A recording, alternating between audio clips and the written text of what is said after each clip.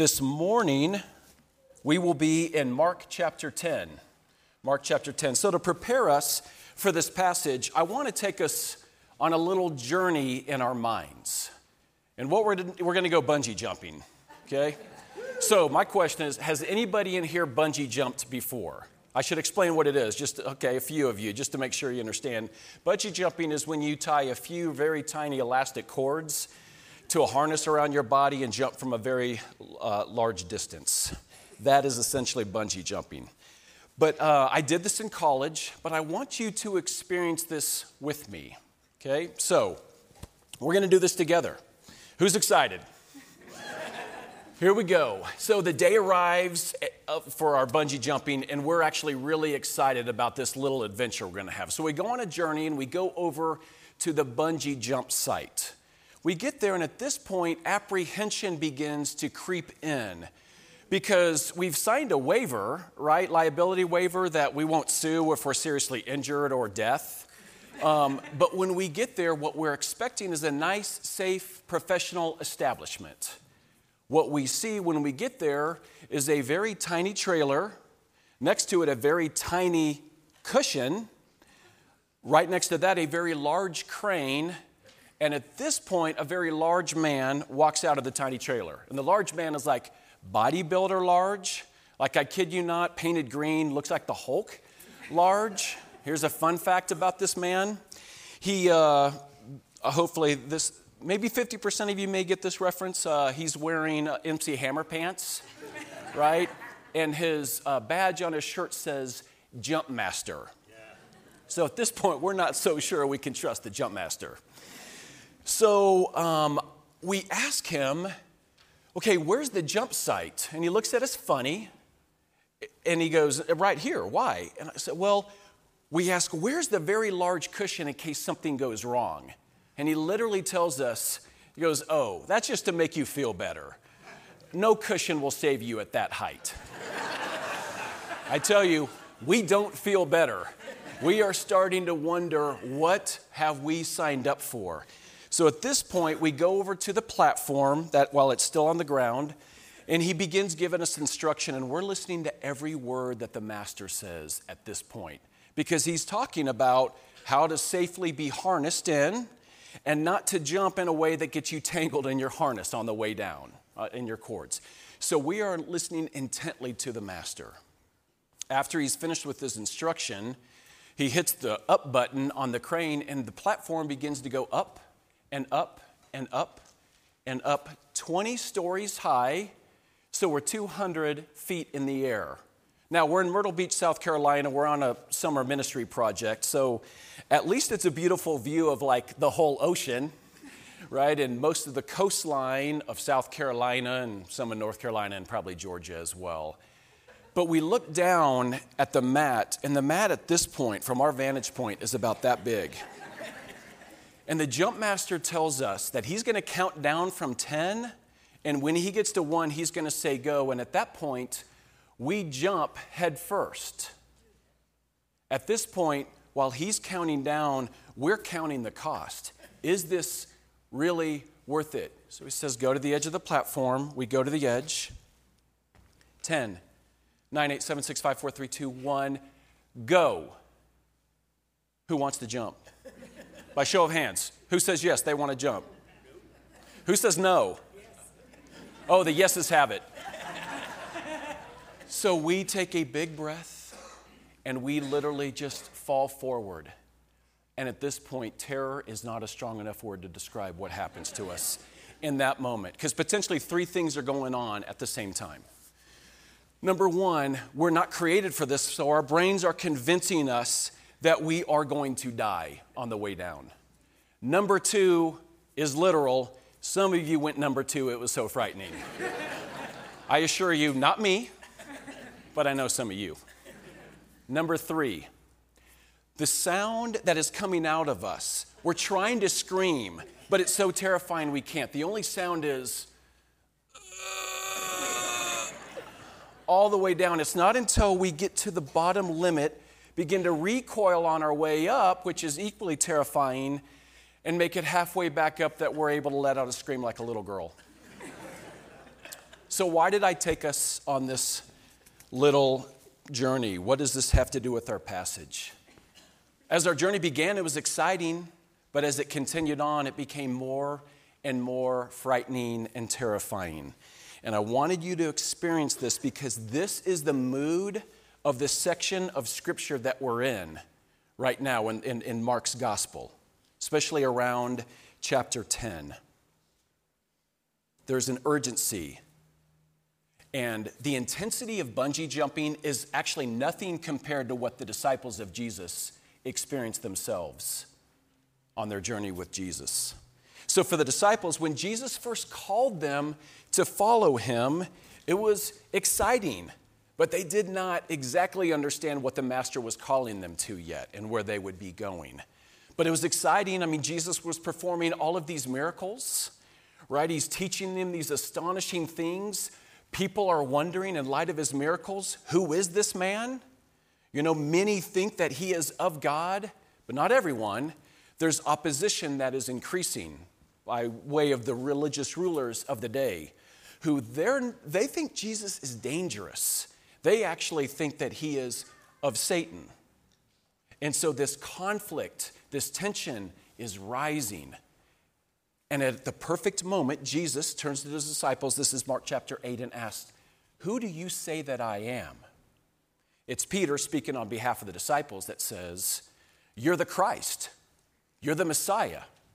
So they get it, kind of, but actually not really. What they're expecting is a military political king that is going to conquer and overthrow Rome. But right after Peter confesses that, what Jesus has to tell the disciples, not once but twice leading up to our passage, that he himself will have to suffer and be killed in Jerusalem. What? What kind of king is this?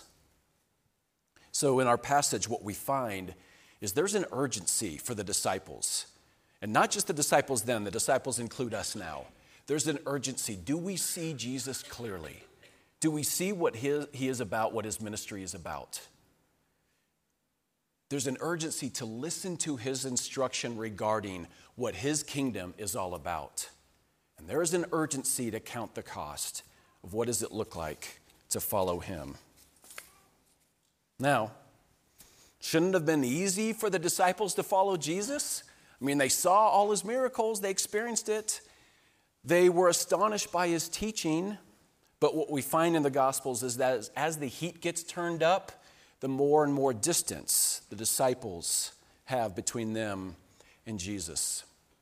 And actually, I don't think that's very different from us, right? It can be very easy to follow God when things are going well for us, but when the heat gets turned up, it can be difficult to follow closely. Because when the heat gets turned up, we become suspicious, don't we? Suspicious of God's care, his character, his plan for us.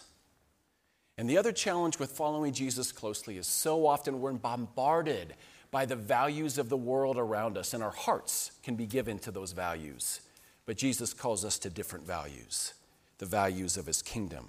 So what I want to do this morning as we work through the rest of Mark chapter 10, I want us to consider two questions that I'll repeat over and over. Do we see Jesus clearly? Because the scriptures will help us to see Jesus. Do we see him clearly? And what does it look like to follow him? So let me pray for us and we will dive in. So Father, I do pray, open up our hearts, our minds to receive what you have for us this morning. Lord, for some in here, it may just be a reminder of your character, of your goodness, of the values of the kingdom, and that's good. I pray that you would reinforce it for others. There may be things that jump off the page that are new regarding your character. And for those who are not following you, I pray, Lord, you would convict and draw them to you. So for all of us, I pray that you would strengthen us, convict us, encourage us with your word this morning. It's in Jesus' name we pray. Amen. All right, now let's jump into our passage. That was a cheesy pun. That was intentional. All right, so here we are, chapter 10, Gospel of Mark, verse 13. We're going to go section by section, 13 through 16. And they were bringing children to him that he might touch them. And the disciples rebuked them.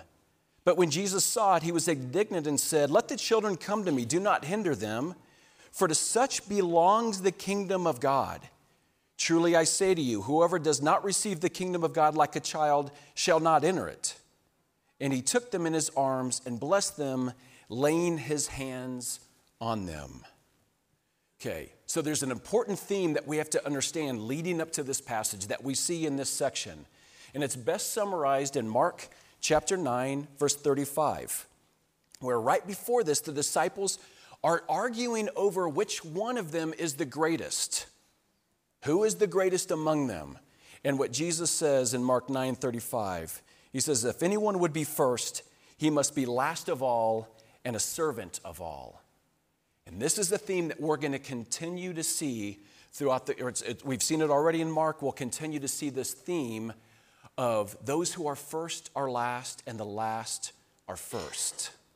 We'll see that very theme at least 2 other times in this section of Scripture this morning. And so this theme in the Gospel of Mark is who's actually on the inside of this kingdom and who is on the outside of this kingdom. Because often those who think of themselves as great are on the outside, but those who are humble, like a child, childlike faith, those are the ones on the inside. And our passage helps us to understand why. So in the hierarchy of society back there, children were not considered the greatest, right? They were oftentimes looked over or overlooked. In our passage, the disciples are going along with the values of the culture around them. And in fact, they are keeping children from Jesus. And so Jesus, the scripture says, gets indignant, intensely angry. And why? Because the disciples are actually misrepresenting the character of God. What does Jesus say? Jesus says, "Let the children come to me. Do not hinder them, for such belongs the kingdom of God." To the children belong the kingdom of God. And by the way, as a church, we take this seriously. We saw this morning as we gathered our church, or our children up here. We believe that children of believers are actually part of the covenant family of God that was established in the Old Testament. We see throughout the New Testament. Part of the church, we trust that God is at work in their lives, and so we instruct them to that end. And then Jesus says this in verse 15. He says, "Truly I say to you, whoever does not receive the kingdom of God like a child shall not enter it." What does that mean to receive the kingdom of God like a child? Well, let's just think about the posture of a little child towards mom and dad. It's a posture of this, right? Feed me, hold me, clothe me, hug me, protect me, read to me, watch me, be my everything, right? That's the posture of a child. It is total dependence, desperate dependence. It is helpless. It's the posture also that Jesus says of a disciple, a childlike faith, complete trust. But it doesn't come naturally, does it? And why not? Why is childlike faith so difficult for us at times? Well, if I can just use a movie quote to capture a particular value, and I'll give a little background. So about a month ago, I went to my local gym. I wanted to do some cardio workout, ride a stationary bike, and I had 2 options. I have the main room where everybody gathers, or there's the movie room. And so I went over to the movie room just to see what was playing. And this is when I lose my man card. So out of a moment of weakness, maybe it was curiosity, I decided to go into the movie room because the movie was Twilight, okay? So Twilight is the movie about a girl that starts to date a vampire, and the question is, will she become a vampire? I don't want to give it away. But then as the movie continues on, and if this helps gain my man card back a little bit, there were at least a few times where the dialogue made me kind of throw up in my mouth. But one of them in particular was when Bella, the future vampire, when she looks at one of her good friends who's talking about all her boy troubles, and what she says to her is this. She says, take control. You're a strong, independent woman. And right then I thought, wow, the value of our culture in a nutshell right there. And just to be clear, don't hear what I'm not saying. This is not against women. This is actually against all of humanity. Because this same sentiment, this essentially was what we find exactly in Genesis 3, the fall of Adam and Eve, when Satan tempts them to take control and to be strong and independent apart from God. And we've been battling with this ever since. But the scriptures teach that we are to be weak, different values of this kingdom. That when we are weak and dependent on the Lord, then we are strong. And so as disciples, what do we need to see here first with this story? How do we see Jesus clearly here? Look at his character. He is on the road to the cross, and he is angry, not because kids are bothering him, but because his disciples are keeping children from them, because he longs to bless them. As it says, longs, take them in his arm, bless them, laying his hands on them. And so, what is our calling as a church, and what is our calling as families? It is continually to bring our children to the Lord. And what does that look like? It does look like bringing them to church, where they're a regular part, and I mean bring them to church regularly, part of the community here, needing the instruction of the world. We just have to be aware always that the world wants to lay out ways for our kids to be great in the eyes of the world. And what we need is the constant reminder Sunday after Sunday, what we want our kids to be great at is following Jesus. That's what we want our kids to be great at. So how do we do this? The instruction, we bring them to the community of the saints. We read the scriptures to them. We pray for them. And I realize as a parent, if you're like me, you go through seasons where sometimes it's easy, sometimes it's really difficult.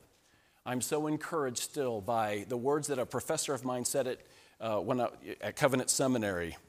He was doing a clinic on marriage and family, and he named this beatitude. He's like, blessed is the man who restarts devotions. That's it. How many times in my life I've had to restart a commitment of devotion, of reading the scriptures, of praying for my kids, praying for the kids in our church. And what does discipleship look like for all of us? It's a childlike faith. It's desperate dependence. And again, for us, what has God given us? We are to hold our hands out and receive what God has given us. What is it? He's given us the church, the fellowship of believers. We need this every Sunday. He's given us the word. He's given us prayer. The question is, do we, in childlike faith, do we hunger and thirst for righteousness? Now, I want to look at the contrast to childlike faith. It's actually in our next section. And I believe Mark is very intentional with the next story he put right after this story about children. So let's pick back up in verse 17. And as he was setting out on his journey, a man ran up and knelt before him and asked him, "Good teacher, what must I do to inherit eternal life?" Jesus said to him, "Why do you call me good? No one is good except God alone. You know the commandments. Do not murder, do not commit adultery, do not steal, do not bear false witness, do not defraud, honor your father and mother." And he said to him, "Teacher, all these I've kept from my youth." And Jesus, looking at him, loved him, said to him, "You lack one thing. Go, sell all that you have, give to the poor, you'll have treasure in heaven, and come, follow me." Disheartened by this saying, he went away sorrowful, for he had great possessions. Jesus looked around and said to his disciples, "How difficult it will be for those who have wealth to enter the kingdom of God." The disciples were amazed at his words, but Jesus said to them again, "Children, how difficult it is to enter the kingdom of God. It's easier for a camel to go through the eye of a needle than for a rich person to enter the kingdom of God." And they were exceedingly astonished, and he said to them, and said to him, "Then who can be saved?" Jesus looked at them and said, "With man it is impossible, but not with God. for all things are possible with God." Peter began to say to him, "See, we have left everything and followed you." And Jesus said, "Truly I say to you, there is no one who has left house or brothers or sisters or mother or father or children or lands for my sake and for the gospel, who will not receive 100-fold now in this time houses and brothers and sisters and mothers and children and lands, with persecutions, and in the age to come eternal life. But many who are first will be last, and the last first." Okay, so Mark says they are on his journey. Now, when Mark says this is the urgency of it, on his journey, meaning to Jerusalem. Again, the urgency of this situation. The man runs up, kneels before Jesus, and says, "Good teacher, what must I do?" Essentially, what must I do to inherit eternal life? What must I do to go to heaven? Okay. Now, Jesus, it's interesting here, says, "Why do you call me good? No one is good except God alone." So Jesus is beginning to test this man, meaning, okay, so you just said I'm good, but good is reserved for God alone, that attribute for God alone. So do you see clearly who I am? And what does this mean for your life? But Jesus will go on to test him. What Jesus does next is a bit shocking. Now the man asks, "What must I do?" So Jesus responds by essentially, keep all the commandments. The man says, "Yep, I've done them. From my youth, I've kept them. I'm good to go." Jesus says, "Not so fast. You lack one thing. Go, sell all that you have, give to the poor, you'll have treasure in heaven, then follow me." Okay, so wait. So is Jesus all about moralism? Just we have to do the right things to spend eternity with him? Or is this a prescription of if we want to guarantee our ticket to heaven, we just sell everything, give to the poor? Is that what Jesus is doing? And the answer is no. We need to look a bit deeper at this passage. Mark tells us that Jesus looking at him, and this idea of looking is intently, sizing him up. Jesus can see right through him, but Jesus loves him. And so Jesus says, there's just one thing, but it's a huge heart-level thing. This one thing he asks of this man is everything to this man. So let me do it this way. If this man had a proper understanding of the law, because when Jesus names some of the commandments, he's like, "I've kept them perfectly." If the man had a proper understanding of the intent of the law, here's what he should have said, something like this. Okay, Jesus, you just named some of the commandments, and I noticed you named the commandments, the second half of them, all about loving our neighbor as ourself. And honestly, Jesus, I failed. I failed to love my neighbor perfectly. I have murdered people in my own mind and heart out of hatred. I have committed adultery by way of lust. And Jesus, you didn't even name necessarily coveting, the last commandment, but I do covet. I covet my wealth and my possessions. See, what Jesus is doing here is Jesus is the perfect cardiologist. He's a heart doctor. What he just did to this man by way of questions is he sliced open his sternum, just a little graphic, reached in, he grabbed his heart, and he held his heart out to him, and he said, "Do you see? Do you see who's standing right in front of you? And do you see what you really love? What you really love, your real God, is your wealth." That's what Jesus just did to this man. And what did this man do? His wealth was his God, and he walked away sorrowful. This becomes a teachable moment for the disciples as Jesus brings them together and says in verses 24 and 25, how difficult it is for the rich to enter the kingdom of heaven. It's easier for a camel to go through the eye of a needle than for a rich person to enter the kingdom of God. And so the disciples at this point are astonished because in the culture of the day, it would have been assumed that if you are a rich man, or that God has blessed you. that God's favor is on you. But Jesus is turning this upside down. And what does Jesus say? When they ask the question, who then can be saved? The disciples, who has any chance? Jesus says, with man, it's impossible. Because in this kingdom, you cannot earn it. You are good, not good enough of yourselves to enter into it. And for those who are proud and self-sufficient, this kingdom does not belong to them. But then Jesus says, but with God, it is possible. And what the disciples did not yet understand was that Jesus himself would make it possible. That the only entrance into this kingdom is by way of grace. And the grace will come through Jesus. And they don't understand yet that Jesus himself will give up everything at the cross for their salvation. 2 Corinthians 8, verse 9 says, for you know the grace of our Lord Jesus Christ, that though he was rich, yet for your sakes he became poor, that through his poverty you might become rich, rich in grace, rich in blessing. So what is discipleship?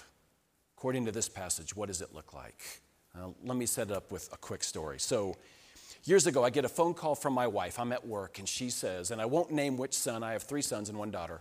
One of my sons, my wife tells me, hey, he's pretty disheartened, pretty discouraged. So when you come home, you should probably talk to him. I'm not sure. I mean, he's little at the time. I'm not sure what awaits me. So I get home, I pull him aside, and I'm like, son, what's wrong? And he just, big sigh, head down. You could tell he's so heavy-hearted. And then he holds up a Batman figurine. It's about that big. And he says, I'm having a hard time loving Jesus more than Batman. And I'm like, son, go to your room. Well, no. I don't remember what I said in that moment. But you know what? Here's what I should have said, something like, you know what, son? Yeah. And that is actually the first step. It's recognizing our idols. And our idols just become bigger. They go from Batman to bank accounts. Well, maybe, no, some of you, it may be Batman. I got to be careful there. But they go from Batman to bank accounts and possessions and status and whatever else we want to give us security in this world. But Jesus is a cardiologist, and he's a jealous cardiologist. What he desires to do is heart surgery on all of us, to root out the idols in our life, because he knows they are destructive to our lives. They will not bring us eternal life, and they cannot bring us fulfilling joy.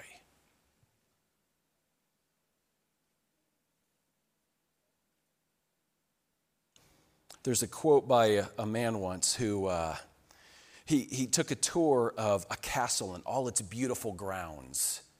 And he made a comment that he says this: these are the things that make it difficult for one to die. Right? And that's the problem with idols, is they tether our hearts to this world and the longings of this world. And Scripture puts a special emphasis on our money and our possessions. And what did Jesus say about it? Jesus talked about our riches being deceived by riches, and that we can't serve God and money. And so maybe a good test for us, if I can give us one test, would be this: is it difficult for you to give generously, to give financially? And if so, it's probably good to do some heart work and trace that back of what does your discipleship to the Lord actually look like? What are you trusting in? And do you trust the Lord with every aspect of your life? We do find in this passage an encouragement, but then followed by a warning. The encouragement is this: Peter's wondering, have we followed you in vain, Lord? Is all this in vain? And Jesus assures him, no. You will receive 100-fold in this life and the one to come for those who forsake everything and follow me. Right? But then there's this warning. But it will come with persecution. We have to have that reminder that in this life we should expect persecution and suffering. It's part of the deal until Jesus returns to make all things new. And then it ends in verse 31 with this statement. But many who are first will be last, meaning the rich young man, and the last will be first, meaning those who cling to God with a childlike faith. Now the disciples are amazed, and their amazement will continue in this next section, verses 32 through 34. And they were on the road going up to Jerusalem, and Jesus was walking ahead of them, and they were amazed, and those who followed were afraid. And taking the 12 again, he began to tell them what was going to happen to him, saying, "See, we're going up to Jerusalem, and the Son of Man will be delivered over to the chief priests and the scribes. They will condemn him to death, deliver him over to the Gentiles. They will mock him, spit on him, flog him, kill him. After 3 days, he will rise again." Do you notice what Mark did initially? And on the road, right, going to Jerusalem, Mark names the place that they were going, Jerusalem. And what awaits him in Jerusalem? It's the cross. The urgency of the situation is increasing. And notice the details here. Authors in the Bible never put in details just because they were, had extra time on their hands, right? It says the disciples were amazed, and those who followed, those in the crowd, were afraid. So what's going on? Now, Jesus had already pulled his disciples aside twice and said when he goes into Jerusalem, he must suffer and be killed. And so the disciples' amazement probably has something to do with the determination as Jesus is leading out ahead of them on the way to Jerusalem. But the crowd is afraid. And why? Likely that following Jesus at this point in his ministry is incredibly risky. But there's also likely something else that's going on here. It's the look on Jesus' face. If I can say this, what Jesus is about to fulfill and experience was the prophecy all over the Old Testament, especially Isaiah chapter 50. The Lord God has opened my ear, and I was not rebellious. I turned not backward. I gave my back to those who strike, and my cheeks to those who pull out the beard. I hid not my face from disgrace and spitting. But the Lord God helps me. Therefore, I have not been disgraced. Therefore, I have set my face like a flint, and I know that I shall not be put to shame. The amazement may be the look on Jesus' face, his determination, his face set like flint to go to Jerusalem. Why? To go to the cross for the salvation of his people. For this third and last time, Jesus tells the 12 what will happen to the Son of Man. In this phrase, Son of Man, Jesus used it often of himself. Twofold. One, Son of Man, he fully human, but the second part of that, but he's fully God. And he is the fulfillment of Daniel 7, that the Lord will return, the Messiah will come, and he will be exalted to glory and majesty. He will have an everlasting kingdom, but before that comes, he will be humiliated by way of the cross. And Jesus predicts it perfectly. He was, we will see, delivered to the religious rulers of the day, the scribes and the priests. And then they condemned him to death. And then he was delivered to the Gentiles, namely Pontius Pilate. Jesus was mocked, spit on. He was flogged, crucified. But his prediction, after 3 days, he'll rise. But we have to see here, the one who is the greatest will be counted and considered as the least for his disciples. And how do the disciples respond? Let's look at verses 35 through 45. And James and John, the sons of Zebedee, came to him and said to him, "Teacher, we want you to do for us whatever we ask of you." And he said to them, "What do you want me to do for you?" They said to him, "Grant us to sit one at your right hand, one at your left in your glory." Jesus said to them, "You do not know what you're asking. Are you able to drink the cup that I drink or be baptized with the baptism with which I'm baptized?" And they said to him, "We are able." Jesus said to them, "The cup that I drink you will drink, and with the baptism with which I'm baptized you will be baptized. But to sit at my right hand or my left is not mine to grant, but it's for those for whom it has been prepared." And when the 10 heard it, they began to be indignant at James and John. Jesus called them to him and said to them, "You know that those who are considered rulers of the Gentile lord it over them, and their great ones exercise authority over them. But it shall not be so among you. But whoever would be great among you must be your servant. Whoever would be first among you must be slave of all. For even the Son of Man came not to be served, but to serve, and to give his life as a ransom for many."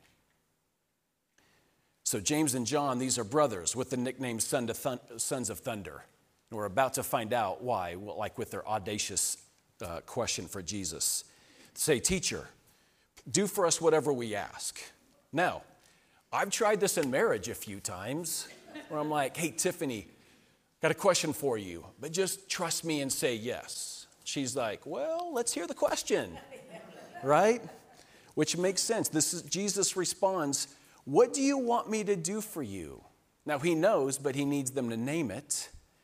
And their answer essentially is this: we want glory. That's what we want. We want to sit on your right and your left, the places of honor in your kingdom. We want glory. And Jesus says, "Well, have you considered the cup and the baptism?" And by cup, what Jesus is referring to is the cup of wrath that we see throughout the Old Testament, the cup that is reserved for the nations that are in rebellion against God. But that's the cup that Jesus will drink for his disciples. He will take on the wrath of God. He will drink the cup, every last drop, for his people. And then as Jesus is talking about the baptism, it's most likely a reference to being overwhelmed by the flood of judgment that is brought on by God. Psalm 88:7 says it this way: "Your wrath lies heavy upon me, and you overwhelm me with all your waves." So Jesus says, "Can you take on the cup and the baptism?" Their response is, "We're able." They don't fully understand what Jesus is talking about. But Jesus assures them this will be their fate, a cup and baptism. But in this sense, that they will suffer. James will be killed with the sword in Acts chapter 12. And in Revelation 1:9, we know that John himself was banished out of persecution to the island of Patmos. But Jesus goes on to say, "But as far as my right and my left, that is for God the Father, to reward." So the disciples catch wind of this conversation. They're furious. And why? Because they wanted those spots of greatness. They've already been arguing over who is the greatest. And so there's another urgent teachable moment for the disciples here when Jesus tells them, "You are not to play by the rules of the world." And then this glorious statement that's made. Many look to this as the theme of Mark, right, of the theme verse. "For even the Son of Man came not to be served, but to serve and to give his life as a ransom for many." My question is, do we see Jesus clearly here? The Apostle John will say in his gospel, "No greater love than this, that someone lay down his life for his friends." And Jesus in a few days will lay down his life for his friends, John and James. Jesus will himself become the ransom. And this idea of ransom is the idea of paying a debt to release a slave. And so what is on Jesus' mind as he's entering into Jerusalem is that he is the ransom. So what's on his mind? In one word, we could say it's the cross. But let's go 2 words. Let's go substitutionary atonement. What is substitutionary atonement? Because it is so near and dear to our faith. Let's break that down. Atonement. Atonement is this understanding that sin has to be dealt with. It has to be removed in order for us to be reconciled with God, in order for us to avoid the very judgment and wrath that God has stored up against sin. That's atonement. Substitutionary atonement. Let me just play this out with a picture. Here it is. A day is coming where we will all stand before the Lord in judgment. And on that day, and I'm not suggesting this is exactly how it's going to play out, so just give me some liberty here. But just imagine on that day, we stand before God the Father, and he says, are you worthy to enter into my perfect heaven, my perfection, my holiness? Are you perfect? Have you obeyed me? Have you obeyed everything, all the commandments? Are you worthy? And at that point, we have to recognize, no, we failed to love God with all our heart, soul, mind, and strength. We failed to love our neighbor as ourselves. So the only thing we can do in that moment is hang our head and say no. But right at that moment, it is Jesus that stands alongside of us and says, actually, this one is worthy, and here's why. I'm his substitute. I live the perfect life that he could not live, making me the perfect sacrifice. And I died for him. My blood shed for him. My blood cleansing all his sin. So my righteousness, Father, transferred to this sinner. His sin transferred to me. I am his substitute. So is he worthy to enter in? Yes, because of my blood. And that's the only way to enter in to this kingdom of God. And do we see the beauty of Christ and his work for us?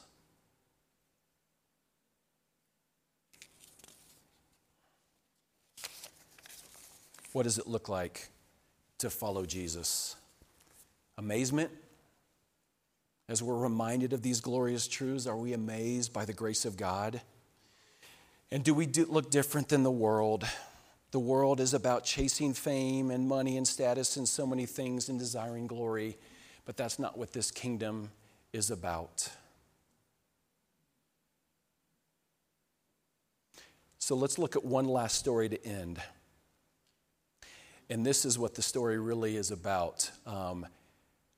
I believe that this last section is Mark kind of dropping the mic of his gospel and walking away and then coming back to write chapters 11 and on. But it's a significant summary. So let's take up verses 46. It's a summary of what what the scriptures have been teaching. And they came to Jericho, and as he was leaving Jericho with his disciples and a great crowd, Bartimaeus, a blind beggar, the son of Timaeus, was sitting by the roadside. And when he heard that it was Jesus of Nazareth, he began to cry out and say, Jesus, son of David, have mercy on me. Many rebuked him, telling him to be silent, but he cried out all the more, Son of David, have mercy on me. And Jesus stopped and said, call him. And they called the blind man, saying to him, take heart, get up, he's calling you. Throwing off his cloak, he sprang up, came to Jesus. Jesus said to him, what do you want me to do for you? And the blind man said to him, Rabbi, let me recover my sight. Jesus said to him, go your way, your faith has made you well. Immediately he recovered his sight and followed him on the way. So think about this story. Jericho is about 15 miles from Jerusalem. So they're on the way to Jerusalem. And Mark includes this account of a blind man named Bartimaeus. Remember the theme throughout Mark. Who's on the inside and who's on the outside? Who sees Jesus clearly and follows and who doesn't? So imagine the scene, Bartimaeus on the side of the road. He's marginalized because he's blind and he's a beggar. That would have been looked down upon in that culture. And then there's this stir in the crowd. Surely somebody yells out something like, it's Jesus, right? And the crowd is following Jesus. And so what does blind Bartimaeus do? He calls out, Jesus, son of David, have mercy on me. And the crowd essentially tells him to shut up. Why? Probably because of his lowly condition.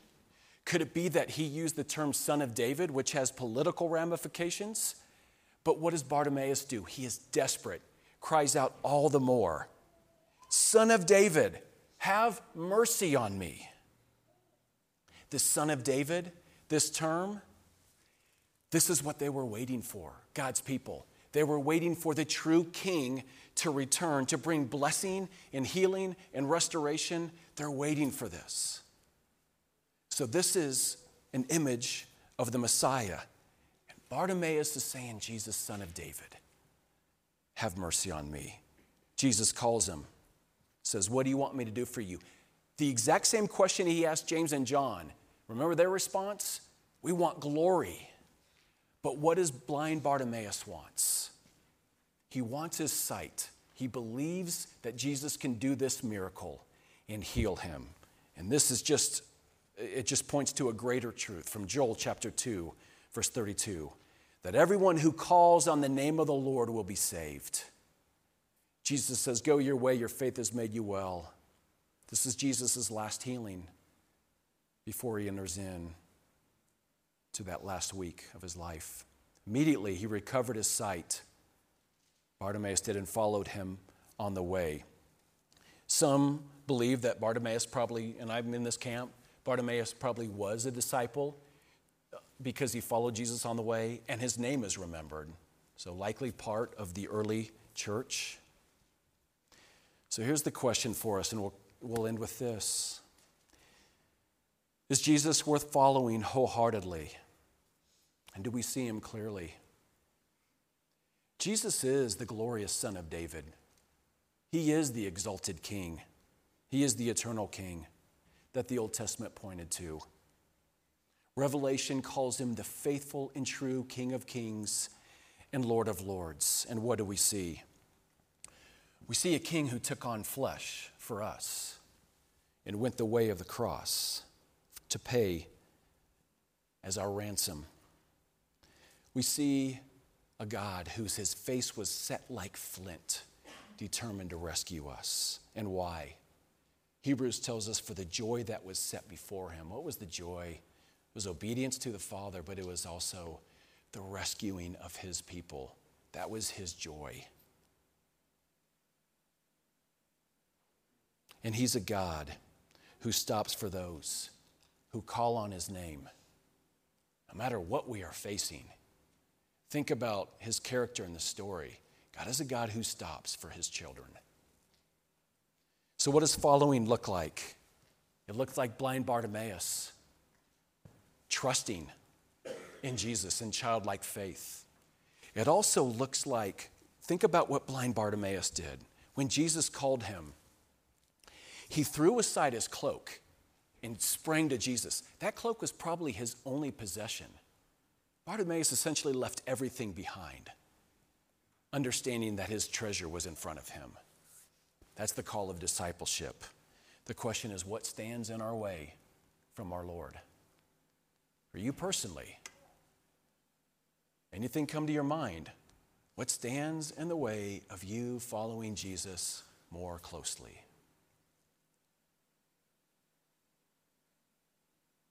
I'll leave us with Jesus' words. If anyone would come after me, let him deny himself, take up his cross, and follow me. Let's pray together. Lord, I pray that you would give us eyes to see you clearly, that we would see you as our glorious King, one who paid our ransom to set us free. And I pray that that freedom would be freedom to follow you wholeheartedly, that we would see that you are our treasure, that you'd be at work in our lives, rooting out our lesser treasures, the things of this world that keep our hearts and our minds on this world. So help us to look to you. Thank you for the glorious truth of the gospel that you have reconciled us to you. You've called us to follow you. So I do pray that you would help us to walk in your ways. I pray for our children and our congregation. Lord, you would bless them, that they would walk in your ways all the days of their lives. And it's in Jesus' name we pray. Amen.